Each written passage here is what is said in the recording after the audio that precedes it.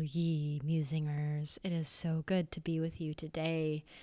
In December of 2020, y'all, we've almost made it. We're almost there. Let's take a moment of silence to appreciate what we've been through. That's enough. It's December, y'all. It's about to be January. It's like Christmas vibes and yummy spices and foods, warm hearty foods, sweatpants, sweaters. Some of you have already been in this place for a while now, but I am in LA and I'm getting used to my new weather reality, which means that it's a little sunnier here, obviously, than New York City. Actually, New York's quite sunny. And before that, I was in Boulder, Colorado, and Colorado is the sunshine state. So I've had a lot of sun in my days. But of course, being in California is a different kind of weather. But we do get fall, we do get seasons, I'm noticing, and it's pretty awesome. Anyways, today's episode is with a woman who I was introduced to on the gram, like we do these days. And she really mesmerized me with her honestly, her face at first. Like her face and her energy and her name really drew me in. Her name's Sarah Poet. How beautiful is that? We get into her name today, actually, because it's one of the first things I brought up, and we went into the story around her name, which is quite fascinating. And I'll read you her bio here once we hop on together. But for now, I'm just speaking about my own perspective on Sarah, and that she's a wise woman. She's a very wise, queenly woman, and she's sitting on her throne, and she's diving deep into the shadow and the dark side and revealing her process with us. It's really beautiful, and she is certainly going through a process right now when we recorded this interview, and she was game on to turning the insides out and revealing to us the inner workings of a relationship that may be reaching its full term, and perhaps this one ship that they have been on, this one relationship, is turning into a different ship, a different kind of relationship. So that process of listening to her as she's been uncovering some of her deep wounds, particularly around the provision wound, we'll go into today. And so what you should know, especially if you are a woman, but also, especially if you are a man, you should know that this wound is very alive within all females, all feminine creatures. And that is the fear around being taken in and being taken care of and being provided for. And so there's a very deep wound that our lineage as women hold on to around, will we be taken in? Will we be provided for and supported? Will we have money? Will we have a home? Will he bring home the bacon?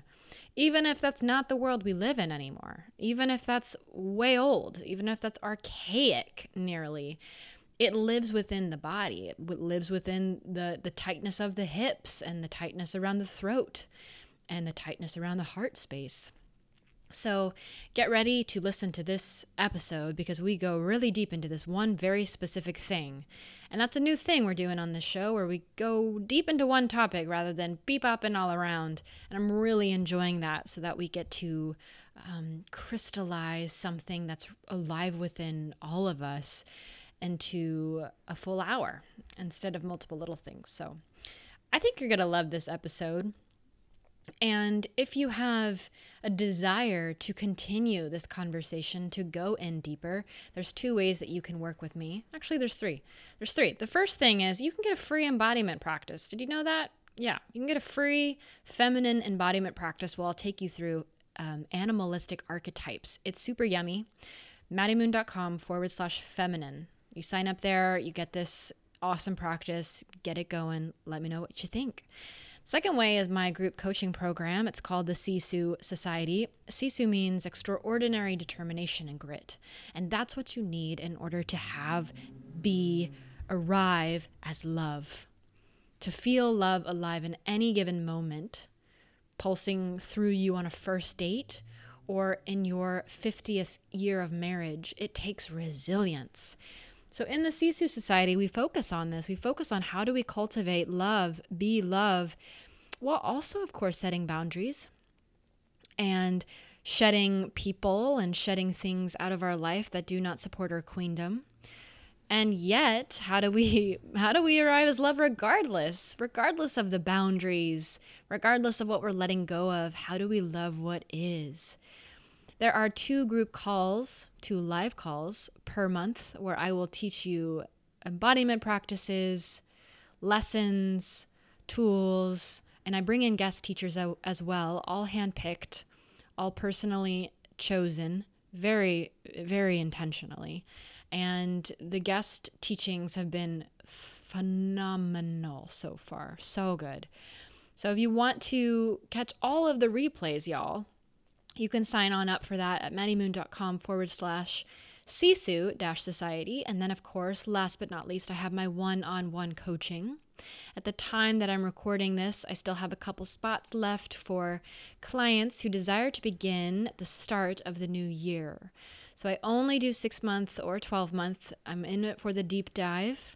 And we focus on anything your heart is craving. If you want to go into the feminine masculine, you want to go into cultivating a queendom with more pleasure, or you want to write a book or build an online business, or you want to make those beautiful candles you've been dying to make and sell them on Etsy, we can work on that with accountability, with love, and with support, because my coaching is, yes, a place where I guide you with my 10 years of doing this and my own trials and tribulations and successes and errors, and also listening to what you're actually wanting and what you're saying in between the lines, but also through a lot of support and celebration, because especially after this year, I think Lord knows we all need to have people in our corner.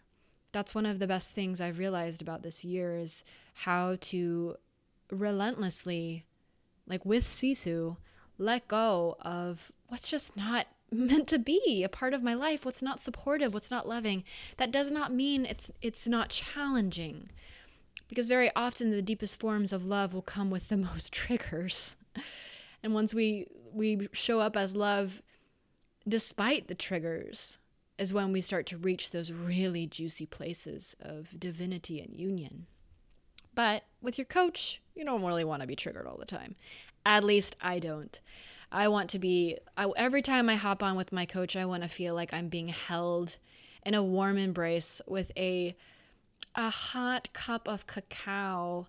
Every once in a while, you just like, ooh, you get a little bit of like, what's the spice that they put in cacao? Cayenne pepper. You're like, wow, that was a hit of truth.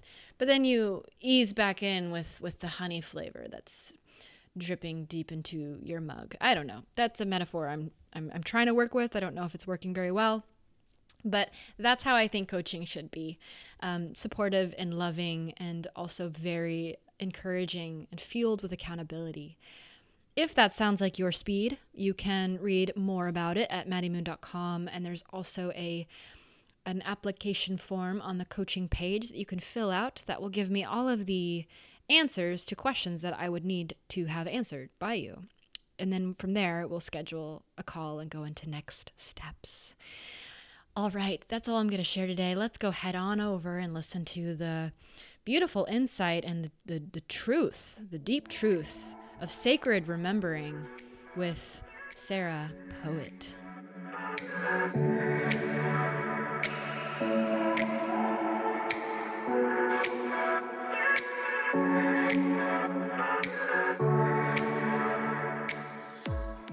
Hello, everybody, and welcome back to the Mind, Body, Musings podcast. Today, we have a super luscious guest with us, Miss Sarah Poet, who is an alchemical life coach, healer, and teacher who activates modern women on a soul path of fully reclaiming her energetic, spiritual, and financial sovereignty by transmuting her feminine and masculine trauma and standing in the full and unified truth of who she is. Yes. She's the host of the Sacred Remembering podcast for women, waking up to the truth of who they are. You can watch her TEDx on reclaiming the feminine and masculine within each human, as well as read her blog and more at sarahpoet.com. Okay, I have a few thoughts running through my head right now. The first one is, I fucking love your last name so much. Oh, thank you. So I named myself. Okay, that was the second question. I was wondering if you, wow. So Yeah. just last name or also first name? No, first name I was given at birth. And then I had my father's last name and I had a husband's last name.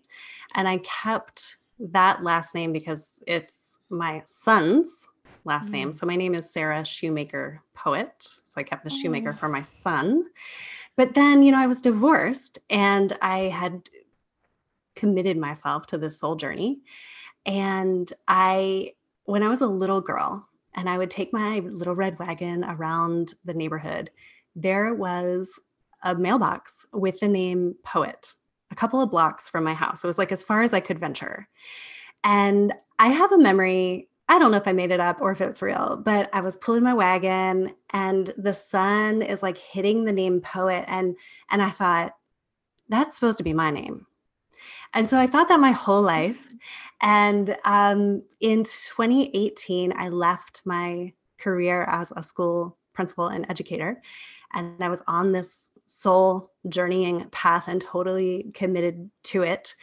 And I was doing a lot of writing and a lot of speaking and really coming into the truth of who I am. And my name didn't fit me anymore. It was Sarah Shoemaker and it didn't fit me anymore. And, my soul and God was like, time to give yourself your name. And so I did. And a week later, I actually got that message July of 2018 and claimed it. And then I guess it was like a couple weeks later, I was on a retreat called Soul Fire. And there was an activity to baptize yourself. And I was like, well, damn, now I get to baptize myself in a river with the name Poet. And so that's what I did. And from that moment, I was Sarah Poet, and now it's legal. And I claimed it. I claimed the name of my soul. It's such a beautiful and interesting name.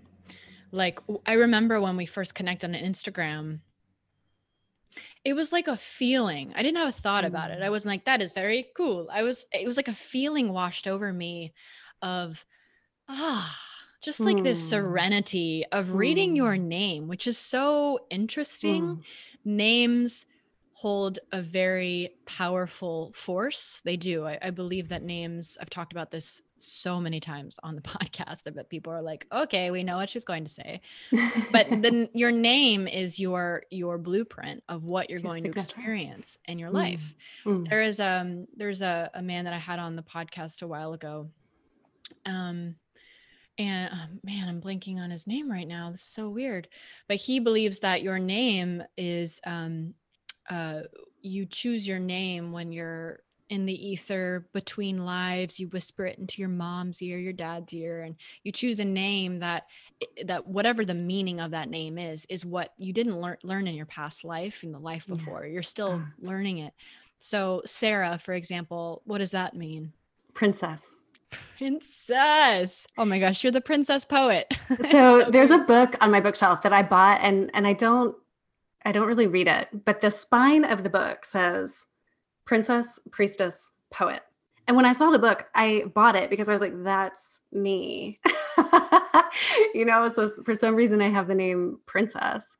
But the priestess and the poet. And I was in a ceremony, a plant medicine ceremony, which I know you've talked about on the podcast before.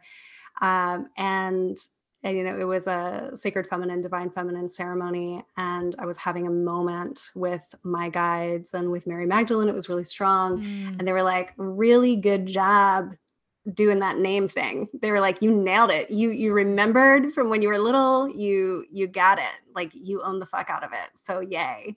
I was like, thanks guides. It's really cool that you have that memory from being a child. Yeah. So I'm super curious around that. My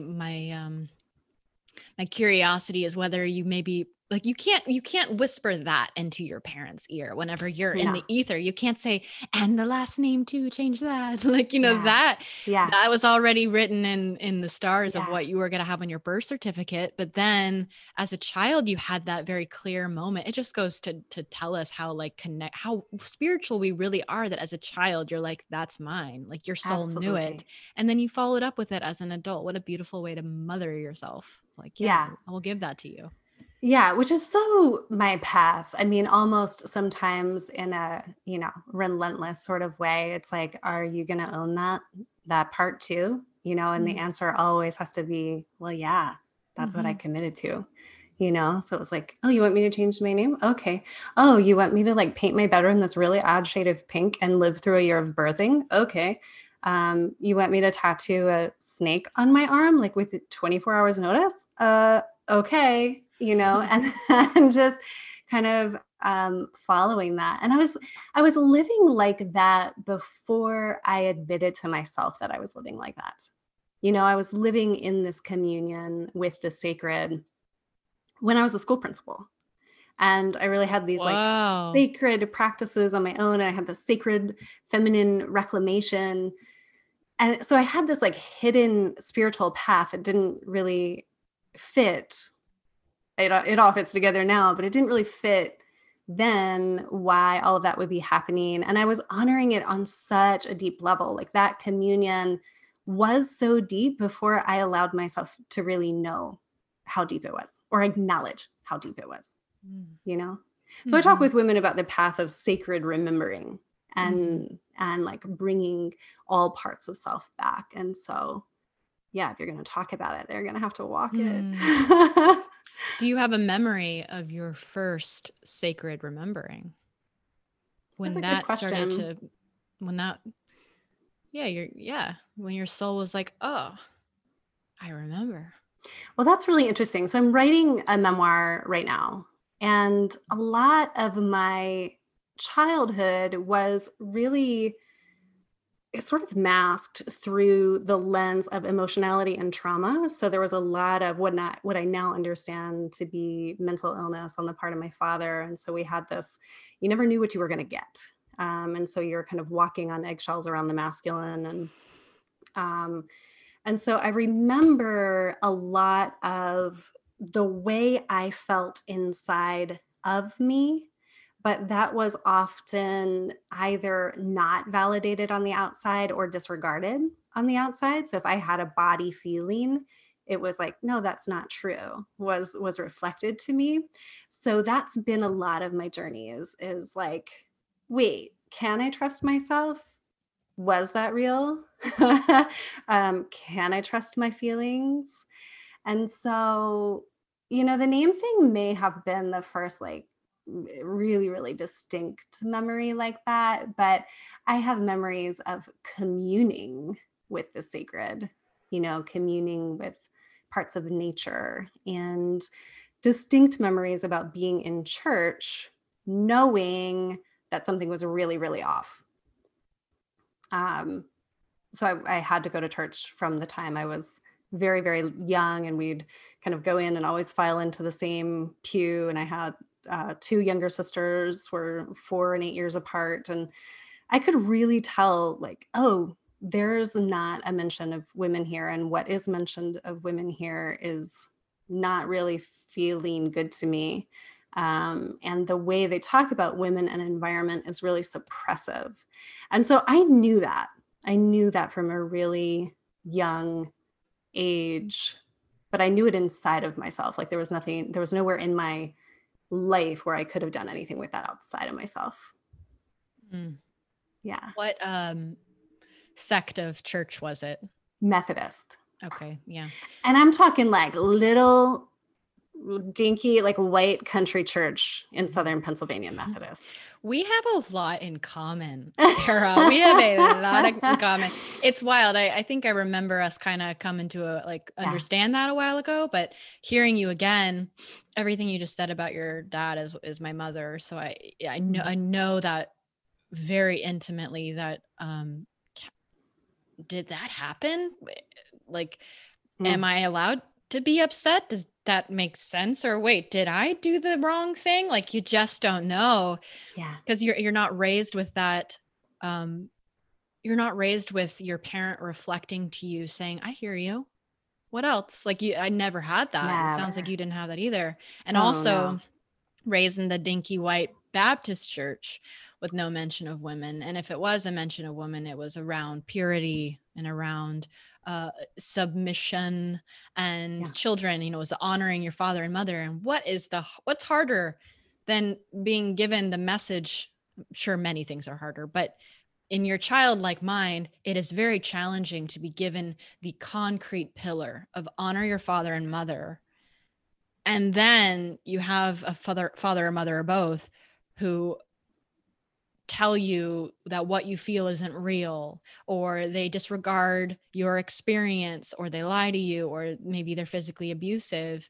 So what a perfect storm, like being raised with these commandments in your life, and then also it not feeling right, and you having that inner knowing that this isn't right.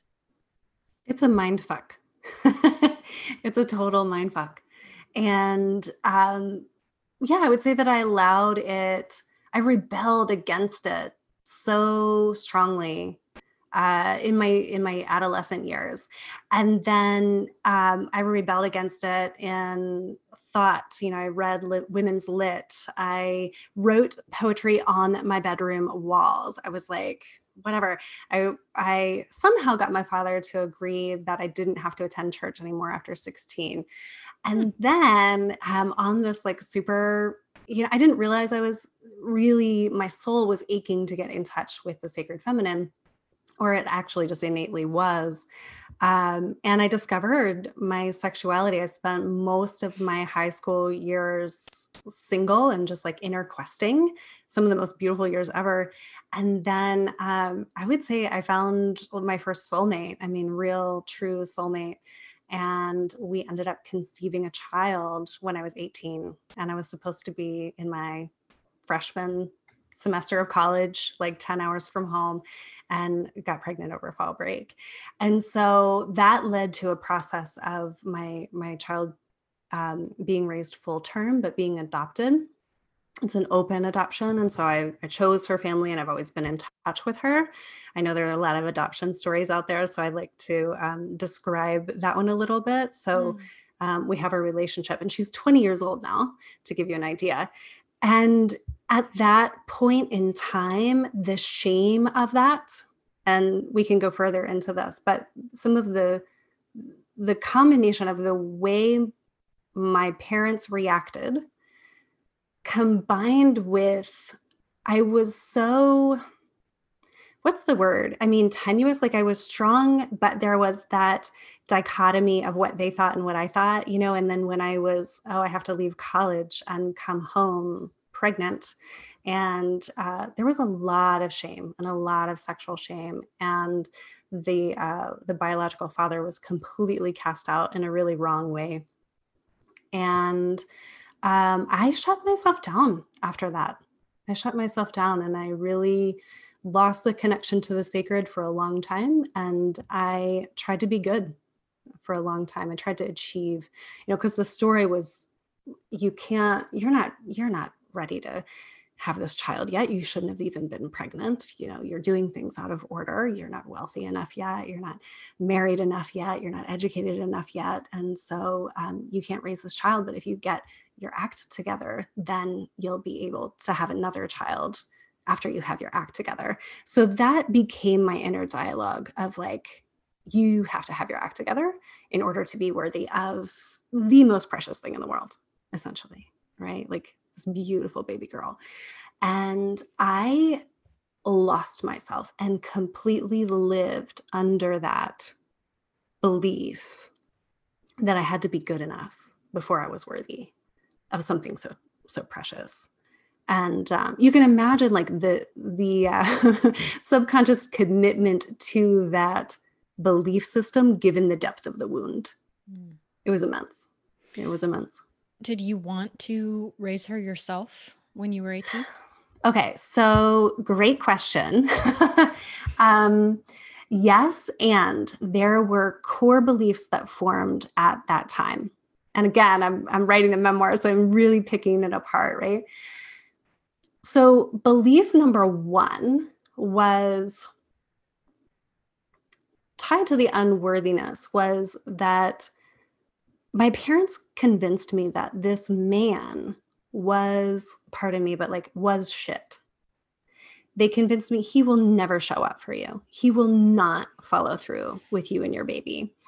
He will let you down. There is no one you can count on. And this was a part of my father's manipulation, not outright manipulation, but subconscious manipulation, I do believe. And I was the oldest of three. And so he was very controlling of the feminine. And he had me believe that no other man was to be trusted. And look at the shit I had gotten myself into. And if ever I get myself into this kind of shit, the only person I can rely on is him. So he pulled the financial, like the purse strings, and so those beliefs set in so deep. It's some of the core wounding that still comes up in relationships today, is that you will not be provided for. And so it's very interesting because the provision, the idea that I could have done it without someone's help never crossed my mind. I just believed that I couldn't do it. Mm-hmm. So there was this deep, deep core wound that there was no way I could raise my baby, and I had to give her away. So this is a very just full circle moment. So 17 years later, the biological father and I saw one another again for the first time, 17 years later. And we're having dinner, and it's very nerve-wracking and vulnerable. And I tell him, I was like, man, I've never gotten myself together financially. I've been kind of a wreck. I just never believed that I would have it all together. And so it's been this, constant struggle that I put myself through. And I said, what they told me was that you didn't want the baby, that you wouldn't have helped. Because I was 18, he was 24. And he said, Sarah, I don't know what you're talking about. He was like, I had a bedroom, I had a crib, I waited for you to come back. I had 3 jobs. I don't know what you're talking about. I would have done all of that for you and the baby. And there was nothing I wanted more. And so I looked at him across the table that night and I said, I don't know what you just did, but you just healed something really, really deep in me by letting me know that. Because there was this no one will ever meet you. No one will ever, meet you and your child and provide in that way. So, this feeling of helplessness, really, no matter what you do, you won't be worthy. Really deep, really deep stuff. Thank you for sharing that full story. It's very clear you're writing about it right now, because the way that you're telling it is it's a story, it's storytelling. And I think a little piece of every woman listening to this feels a little more healed right now, just listening to that. I can relate so deeply in my own way of the there's something so it's both patriarchal and romantic, the idea of your father being your number one, and having you and will take care of you, but also very patriarchal and very untrue of that he is the only man. It's the father of the world is here to support, especially the father in yourself. And it never comes with this isn't the right word, but a threat of being the only one. And there's this very big story that I believe a lot of women, and a lot of Southern women in particular, and I'm sure women from different countries even more so, that are very repressive, that 1, they can't do it. You can't do it. And then 2, you can't do it alone, certainly. And then 3, no one else will help you with it.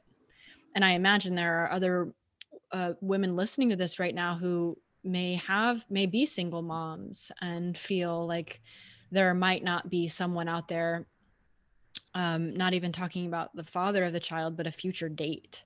So there Mhm. might be women out there that think no man will want to date me when they can date someone who's much younger, much this, doesn't have Mm. kids, doesn't have this. How have you moved through any of that? If that's because you have other children, correct? Right? Yes, I have an Yeah. 11-year-old son. Yeah. So you can't see it if you're listening, but if you're watching the YouTube, I did just roll my eyes at myself because how did I move through it?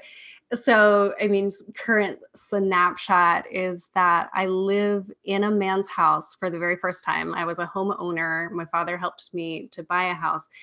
I kind of want to go back to my father, just kind of interlude for a moment. So, I could receive from him only if I deferred who I was. So it was like we had this cycle, subconsciously or consciously or just whatever, the parent child cycle where he would almost implant, you can cute, chase these dreams, go do these things. And when you fail, then I'll rescue you. But only it was like, I mean, it was really disturbing because it wasn't even outright. There wasn't like a healthy relationship with money. It was like, when you fail, and you will, then you can ask me. But it was like, it was kind of like I don't want to ask you. It was just so twisted. And so that really took a very long time for me to break. I don't have an active relationship with my father, and specifically had to stop taking money from him, to like break the cycle a number of Mm-hmm. years ago. Mm-hmm. And yeah, and then work to heal my inner masculine. But this has come up in every relationship. The last three relationships, there's something even deeper. And I'm a complex woman and a deep soul, and I've figured out a lot, right? So we're kind of in the bottom of the barrel here. And I moved in with a man into his home just in spring of 2020. And he built my child a bedroom so that we could move in here. It felt like an offering of really beautiful masculine provision, which, as someone who studies masculine feminine, there were parts of me that yearned to accept the provision of the masculine. It's vulnerable for me to do so given everything in the past. And I was ready to really try to make a life, like make a home. So my son's father and I have been divorced for 6 years. I didn't really date very much after that, but there were a couple of serious relationships, and this pattern kept coming up. And so the man's house that I live in now, we're not currently in active partnership because this is disassembling right now. So I'm having a really close look at some of the things that you're asking. And this pattern of like, it gets to be, you know, too much, like I become too much for the man, and then there's this pulling away on his part, and then my provision wound comes up. So it's like I really realized within the last few months how I study the masculine, and I study the masculine shadow, and I write about it on the internet. And people, I have a big eye for this analytic. One, yeah, that's some part of my shadow that's guarding myself. But also, two, is that it's part of my soul contract being a human on the planet to study this masculine and feminine, interplay, and like what's distorted about it. And so he says that, he doesn't want to be in the relationship anymore. And I went into fear around, but I'm in your house and you provided a house for me and my child. Like, what are you talking about? And it went right to the core of my like safety and provision fears. And I let myself go there. I went to some shadow work sessions. We did some together, did some, did all the therapies and the things to really be like, okay, what is this? Like, what is this fear that is still kind of poking its head and resulting? I'm not blaming myself entirely, but the shadow element is there. And so, it was like looking at, why is this still happening? And part of the reason that I share that story is to say, and I love this podcast and you as a human, Maddie, for always being willing to share exactly what's real. Because I think that even myself, I can get on this like, well, have I healed it yet? Is it gone yet? And I'm currently like, no, wow, this thing, this fucking dragon of a thing is still up, no matter how much work I've done or what I know or what I'm an expert at, these things kind of still come around. And that element of what is the shadow in your deepest learning, I'm getting some of my deepest aha moments about things as big as the patriarchy right now, because I'm like, what is this? What is this hook around provision? And then, a man like cutting that off when it is my deepest wound. So there's something very soul alchemy there in that recipe. Wow. Yeah. Jeez. Thank you for what you just said too. Like this being in it, there's a reason why you're so drawn to this work and breaking it down and the construction of it, destruction of it. And these are the kinds of relationships that have, like the one that you're in, the one that I was just in earlier this year. I believe that when we did your podcast, I was just at the house and maybe you had just moved in as well. So I think I was getting ready to move and you had just moved with him. Yeah. 2020 is a year for soul contracts. Very big. Going deep. Yeah. Can you give us a peek into what the shadow work session looked like when you worked around this? Because I'm really big into shadow work, and I think that word in general is becoming pretty popular, and that's nice, but it's also not great because I think a lot of people don't understand what that actually looks at to do the work, to act it out, to embrace it, to let it overtake you. Yeah. So what did that session look like for you, especially doing it, in the presence of him, it sounds like? Yeah, kind of let me drop in here.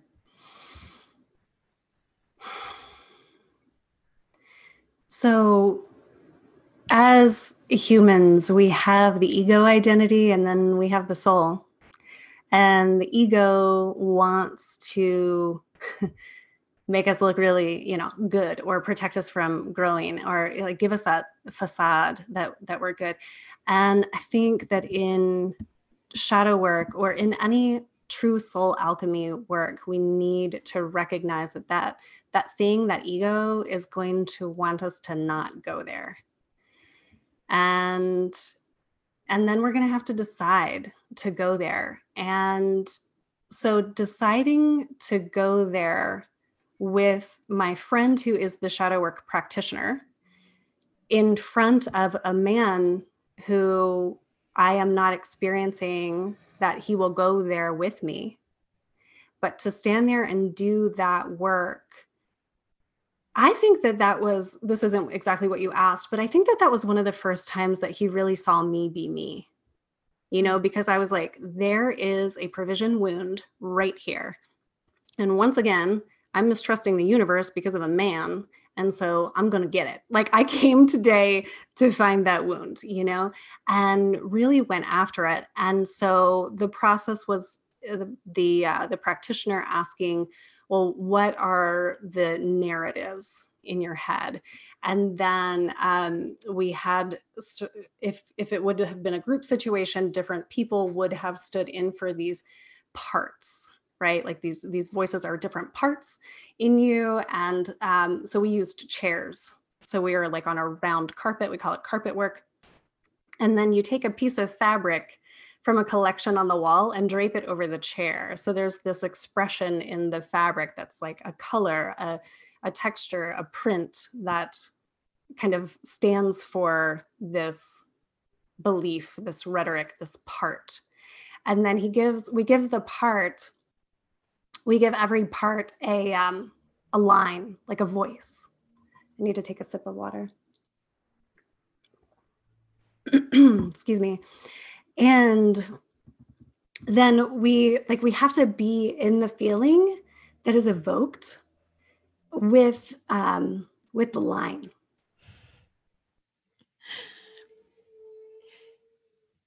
So interesting, losing your voice right now. Isn't it? I know. I've had a little sickness actually the last few days. Oh. So yeah, that's why I have my hot tea. I know, but I am talking about the voice. So the lines of each part and like the beliefs of each part are stood for on the carpet with you. And then you get to look at how those voices really determine your behavior. And so what I found was, and it's really interesting too, like even the placement of the chairs on the carpet say something. So right in the center turned out to be the voice of my father that was saying, I don't remember exactly, but it was like, you'll never fully have it. You'll never fully be okay without me, kind of thing, or something like that. And so what ended up happening at the end is that there's a transmutation. And I was in this like red piece of fabric because this was a part, like my queen self was a part that was on the carpet, there was a very rational part that was like, this isn't, very rational part. And so in the end, then when he asked what wanted to happen, that part moved into the middle. I actually wrapped myself in it. And then the queen dialogued with each of the parts. And just came back to center. It sounds like family constellation. Is that a little bit? I've never, I know about that, but I've never done that. I do a lot of internal family systems work and parts work. So yeah, I'm sure there are similarities in a lot of them. So if you were to put, because you're in the process, you're very much in the process, you're uncovering things. If you were going to put words right now to what your queen would say to your provision wound, she's giving you a sacred remembering jewel. And it's wherever you are at today. Might be different tomorrow. But if your queen was to give you some sort of sacred remembering jewel around the provision wound. And this is also, this is an extension to everyone listening, anyone else going through this experience, which I have a feeling is a lot of people. A lot, yeah. A lot of things are shifting, a lot of different, I just left where I was in a cocoon, and we all, I think all of us primally have a provision wound. It might not be front and center, but it's there. It's the fear of not being taken in by the tribe, the community, the circle. Well, and I've been looking at this too, right? And this gets to your question, and I'll come back to the answer about what the queen would say. So, I'm like, okay, I'm going deep. What is this? What is this? And it was very interesting how the word victim came up. And this kind of came up in my last breakup. And I was like, oh, I don't want to be a victim. What is that? And so I was like, where am I in victim consciousness? And that wound is a patriarchal wound. You're saying you're sure that some women share it. We share it. This fear that we will not be provided for. And as I dig into it, there's a false king that's erected in the patriarchy, this false, like tyrannical king. And that is what many, many of us have associated with the masculine from early on, before we're getting conscious about what the masculine is. Like Prince Charming? No, I'm talking about like my father and your father with the mental illness, but still a lot of rules and programming. My father really systematically suppressing my feminine. Mm-hmm. so he was playing that out. I do want to say that my father was bipolar, and he had very, very loving times also. Like, it was very unpredictable, but I just wanted to like say that right there, honor that the man, had his trauma and it played out that way. But he had a big heart, but that heart was taken over by what had happened to him, the programs that he had received about the patriarchy, what men are supposed to be, what men cannot be. And so that provision wound about, will I be provided for? That's a systemic, like, feminine repression, patriarchal wound, right? So the feminine was taken from, the feminine was not able to have access to resources systematically in a patriarchy. And so this is, it's like it's ingrained and embedded until we heal it, and it's not. And so that's what my queen self found, was this choice to really disrupt any potential threat. I mean, maybe I missed one, that's being human, but it's like, okay, what can I clean up right now of any story that's remaining about victim? Because if it's a victim victimizer story, that's not unity. That's trauma mindset. That's service to self because you're self-protective and not sure that you're going to get your needs met. That's a really scary place to be. That really perpetuates sort of that old narrative and that old energetic, between women and men, but also between feminine and masculine. And so a lot of my personal work is like that inner queen and inner king union, the what I call mother and father God union in me and my relationship to that, and the true union of that. And so you can't have the union of that and also still have a victim victimizer story running.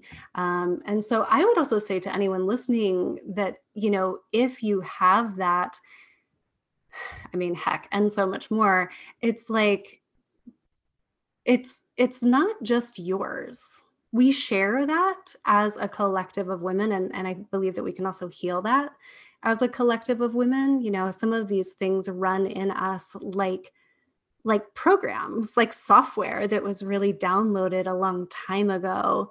And so it's a choice of like looking at, where am I still running that programming that says I'm not enough, or that I have to depend on something, outside of myself that's not God, to provide for me or to tell me that I'm okay. And then how do we disrupt that and come back to that personal sovereignty? So that's what my queen's up to. She's got some juicy wisdom for us. While you were talking, I had another little question come from the space of needs. Like, when do you allow yourself to go into needing anything outside of yourself from a relationship? What's your stance on that? Because there's so much talk and all the books are about being what it is that you want. And I agree. And I love your bio, how you wrote financial sovereignty, and there's emotional sovereignty. It's all the different layers of sovereignty. Yes, yes, yes.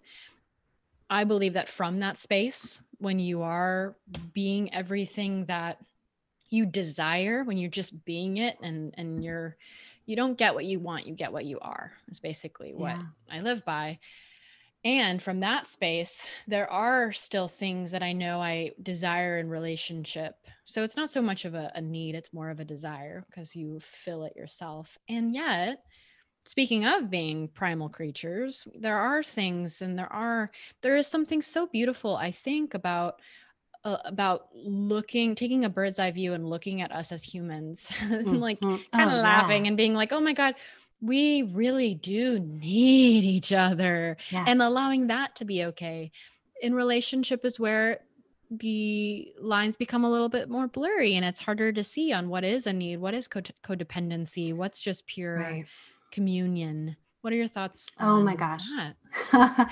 So many thoughts on that. Right. And then if we're trying to be modern women who are also conscious and sacred and leading our men into kingship, that's a whole other layer of like, what are you willing to be with? Um, all right. Great question. Do you have needs? Yes, we are primal creatures. So, I mean, we need connection in the body. We need we need touch. You know, I really believe that we need those things, you know, for our survival. Um, my notion of relationships has really changed over the years because I'm on such an intimate soul journey, in such depths that what I continue to sort of, I'll say, struggle with, and one of the reasons why I do think that this relationship is in breakdown is because there's always, and no women are going to relate to this, especially because a lot of women are having awakenings and their male partners may not be. I think more women right now are having awakenings than their male partners. So when I got here to this land is actually sacred. It was probably Cherokee land. There's activity in the earth that I began to awaken to. Had never had these kinds of visions before. So I got here to this land and had a spiritual awakening again. Wasn't planning on it. One of the reasons that I said yes to this partnership was because I was like, I'm just ready to be kind of a normal human. I'm ready to not need to share that immense depth of soul journey with like a soul union partner. Because what had happened was that I believed that I had found that partner and it didn't work. And so I was in this space of, you know, I just want a life on it. This is like a farm property. And, you know, he's a good man and he has a relationship with God. And when we were intimate, you know, God would come through those spaces. And I knew that I wanted to know God through union. And the rest was kind of like, meh, he doesn't need to be on my soul journey with me. And then we got here and there was this awakening. And what I witnessed, and this is what I witnessed in the last two partners as well, is that the bigger I became, this is my story, my narrative, this is not his. The the bigger I became and the more it felt like life was saying, Sarah, you dimmed this light. Now I'm here to remind you that this is your path. Are you going to talk about inner Christos Sophia union? Are you going to really, really follow through the whole way with this masculine, feminine union, Christic path that you came for? Or are you going to be okay, like turning yourself down a little bit? And that's more and more what the question became. And I work with women every single day who are asking themselves, how do I have all of my truth and still have my relationship, especially when provision is involved? And so I work with a lot of women who fit that profile. And so here I am, and my needs are not the walls of this home. My needs turned out to be that I do need a partner that can honor my soul journey. He doesn't have to live it. He's in the masculine, right? Like he's a Virgo. He's an earth worker. He's a crusader for the environment, like very respectable. But I do need to be able to have my journey. And I do need to be able to live every part of my truth, even if I've got some shadowy shit coming up. And that was something that I needed to give myself. And I think to be honest with myself, I entered into this relationship almost willing to make those sacrifices on my soul journey, but because I was just kind of tired, because I was like tired of chasing that Heard that. union. Yeah. Mm-hmm. And so this is really my like, no, you don't settle. You don't, I don't want to, I don't want to like erase, not saying that he was settling, but I was settling inside of myself for, I wasn't, hmm. I thought I could do the soul journey. And then I started to have this awakening again. And I was like, oh shit, I got to own all this. I got to own all this. And he started to have problems with what I wrote on Facebook. And that's like the first sign when a man is concerned about how you're using your voice, or when a man is concerned how I am using my voice. I'm like, oh, here's that same damn pattern again. So I need sovereignty. I did not come to sacrifice who I am for a relationship and partnership. I don't believe that that has to happen, but I think that we have a lot of work to do on this patriarchal programming that is inside of us, that is collective. And two people have to be really willing to be very conscious to go through that kind of programming together. Mm-hmm. As you talk about all the time. Yeah. Thank you. Yeah. Yeah. Thank you for adding that example there. Cause that was going to be one of my next questions of what does that look like to honor? Like, what's the difference between the relationship you just had and what you want, of the honoring, and you providing that example of the Facebook, and kind of like, wait, I don't think this feels right with me. I think some of our core wounds here overlap, because mine, I would word it a little differently. Mine is more around, I feel that everyone wants to control me or manipulate me. I've heard you talk about that. Yeah. Yeah. I feel like my scariest place in a relationship is when I start to feel like I am being controlled. And then the instigator for that is, am I being manipulated? And the manipulation goes into many different avenues, with coaches that I hire, with clients that I have, with friends that I have, am I doing it? Like, manipulation is a big theme in my life, which is kind of funny, because truthfully, we're manipulating all day, and it's not bad, because when we are, for example, like, you're very familiar with this in the feminine work, whenever we are in the feminine and we reveal our excitement about something because we want him to do it more, that is, in fact, manipulation in a beautiful way. You're being expressive. You're using it for good. You're an angel of manipulation, because you're being excited and it's making him go, oh, she likes it when I bring home sushi. I'll do that more. It's good. We're getting more and more love. We're being manipulated into love. But that's not the side most of us are paying attention to. That's not the way we think of manipulation. We think of trying to get what we want through actions that are hurting us, that are dismissing us, gaslighting. And so for me, one of the lines that I'm here to walk, I'm walking the plank of learning how to be in partnership with people, very similar to what you're saying. So for me, like, a pillar that's very important for me is that my voice is not censored. Same as what you're saying here. My voice cannot be censored. And my line, the plank that I'm walking here, is honoring my voice while also honoring the voices and opinions and desires of others, because I can bulldoze. I'm so headstrong on writing that erotic poem about our last night of passionate lovemaking. You're not going to stop me from writing this poem and putting out into the world, or you're not going to stop me from writing about this. Like, you can't stop me. And I'm very big on the gene keys. I'm very big on everything I learned through Gene Key World about going to these acidic states of embodying the ultimate gift of love and everything. And so for me, I've had to learn of, like, how is that being a victim of, I'm not gonna stop, censoring, and how, and am I in fact making a compromise of love when I bulldoze over the person I love's feelings?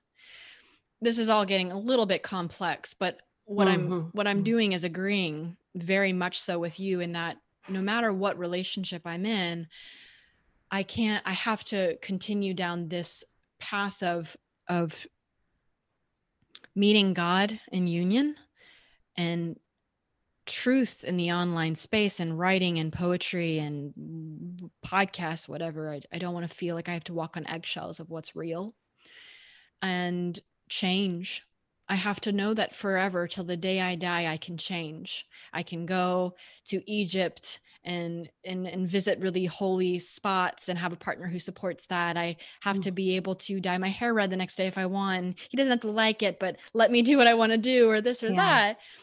And then with all of those three things, the greatest challenge in all of that is how do I continue to do that through love? Right. Welcoming him in to the process instead of going, this is the way I am, take it or leave it. Right. How do I move from that to this is the way I am? Do you want to join me? Yep. Yeah. So I coach women on this, and I don't feel I just did it the best myself. And I think that that's where the grace comes in to be like, yeah, I am a human with wounds. So are you. No matter how much self-work we've done, because he's done a lot too, but our shit got triggered. And it got triggered. And I analyzed. I went to analysis because that's what I do, right? Like if a couple is sitting before me and they want to know where their pain points are, I'm like, oh, look, you're doing that and you're doing that. Let's fix it. I can energetically heal that shit when it's somebody else. And I'm not very strong at doing that in my own partnership or with Grace, which I've been owning recently. But one thing that came through sort of during all of this, there was a divine instruction to do a set of channeled activations for the Divine Mother. So Divine Mother activation series. And I did that, and it was very strong and impactful. And then the next download was, okay, now do one on the feminine heart. And so I'm in this 4-week activation series with a small group of women on the feminine heart. And that was like God's way of being, oh, you want to go through this time of a death in relationship and learn a little something, Sarah? I'm going to have you be in the feminine heart, consciously decide to be in the feminine heart. So I am not getting it right all of the time, but I am learning a lot. And I think one of the things that I definitely could have done with more grace, like I was saying, is asked more questions and just left some other stuff alone, really. He's really sweet in that so we were having this, what I would call an initiation, a soul initiation. So I moved in and shit got crazy. There was a missing cat. There was, like all of these different things. And then I had this animal communicator, and we're on the phone with the animal communicator, and he's showing up in the masculine, and he's like, how can I help? And she starts talking about our dynamic. And he was like, what is this? This is not relationship work. We're talking to an animal communicator. Like, what's going on? And so it was really too fast and furious for him. And that just might be me. Like I might be too fast and furious. And I wasn't owning that full capacity in the beginning of our relationship.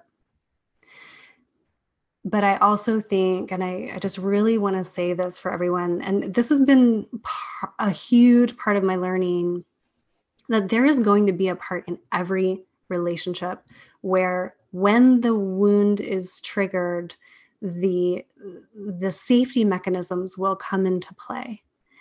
Like, how do I keep myself safe here? What is that person doing to me? Where are they manipulating me? And that's the thing. Right. Mm-hmm. Right. And so we went too fast, too far, too tender. And he's just like, I'm out. I'm not going to those places. And so I know that that's very scary. And but it's a huge arena. And I know that so many listeners are like, yeah, do I want my relationship? Do I need to go to these places? Like, women are making these sacrifices, and maybe men too, I'm sure. But, making these sacrifices of like, can I have all of me if I am in this? And I do believe that we can. But I don't have like a list of desires for next relationship.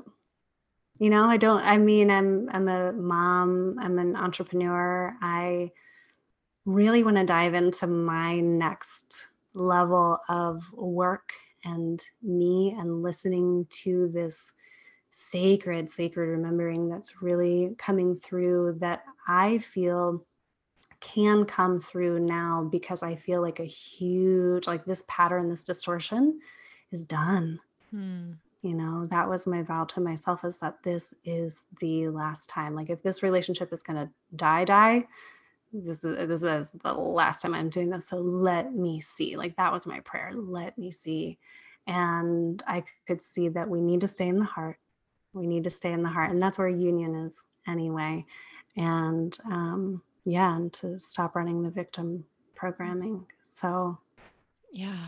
Well, I celebrate all of that, and I know that is being